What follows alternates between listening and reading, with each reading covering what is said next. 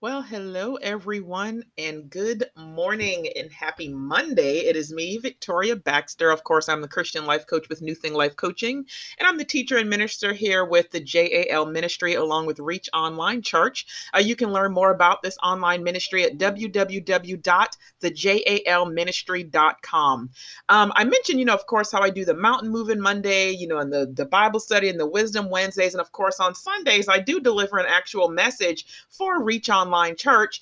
And yesterday, what I did was I kicked off our Abundant Living series with a message titled Green Grass Grows.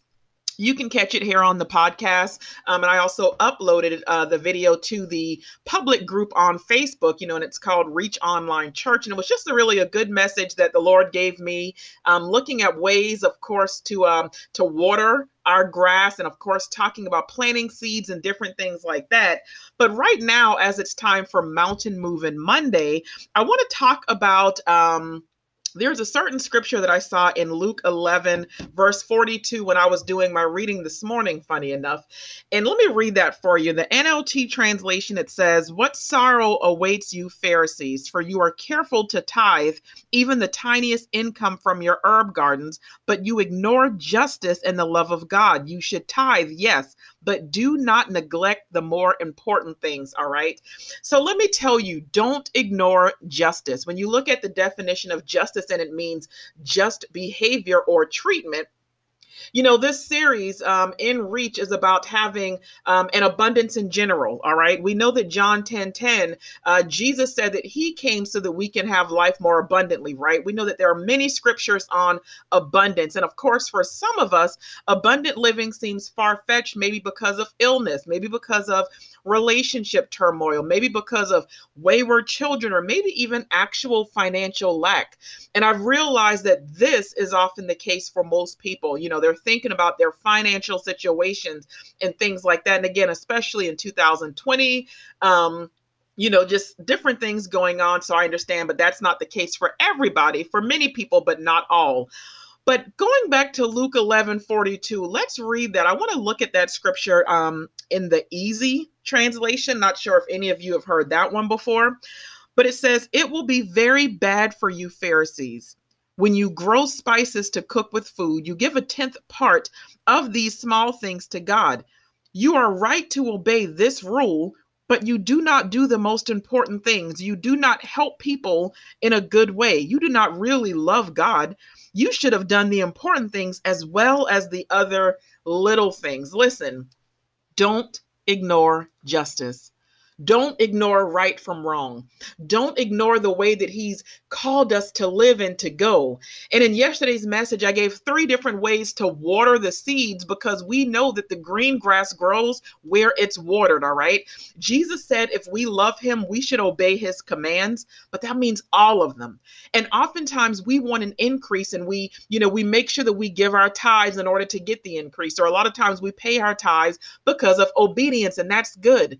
We want love and we give love. We want more, we give more. We have the oil, so we keep pouring. That's all good. But don't ignore justice. Don't forget to love God wholeheartedly and walk in full obedience.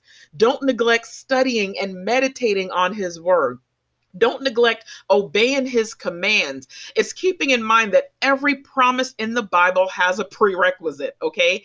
God has promised us many different things, and there are all of these things. He said that, we are healed, that of course he is going to meet every need. Like, we know that he is going to give the desires of our hearts. Like, all of these different things that God has promised. Like, the Bible is filled with promises. So many people see it as like a book of rules or laws or whatever you want to look at it. So it can be intimidating for some people.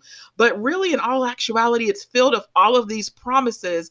But there are prerequisites, and there are just certain things that we need to do in order to obtain the promises that he has made. In order to get the things that we have been praying for, we just need to realize, and it's not, treating God like, he's a genie and just rubbing his belly in hopes that he's going to give us something. Not at all.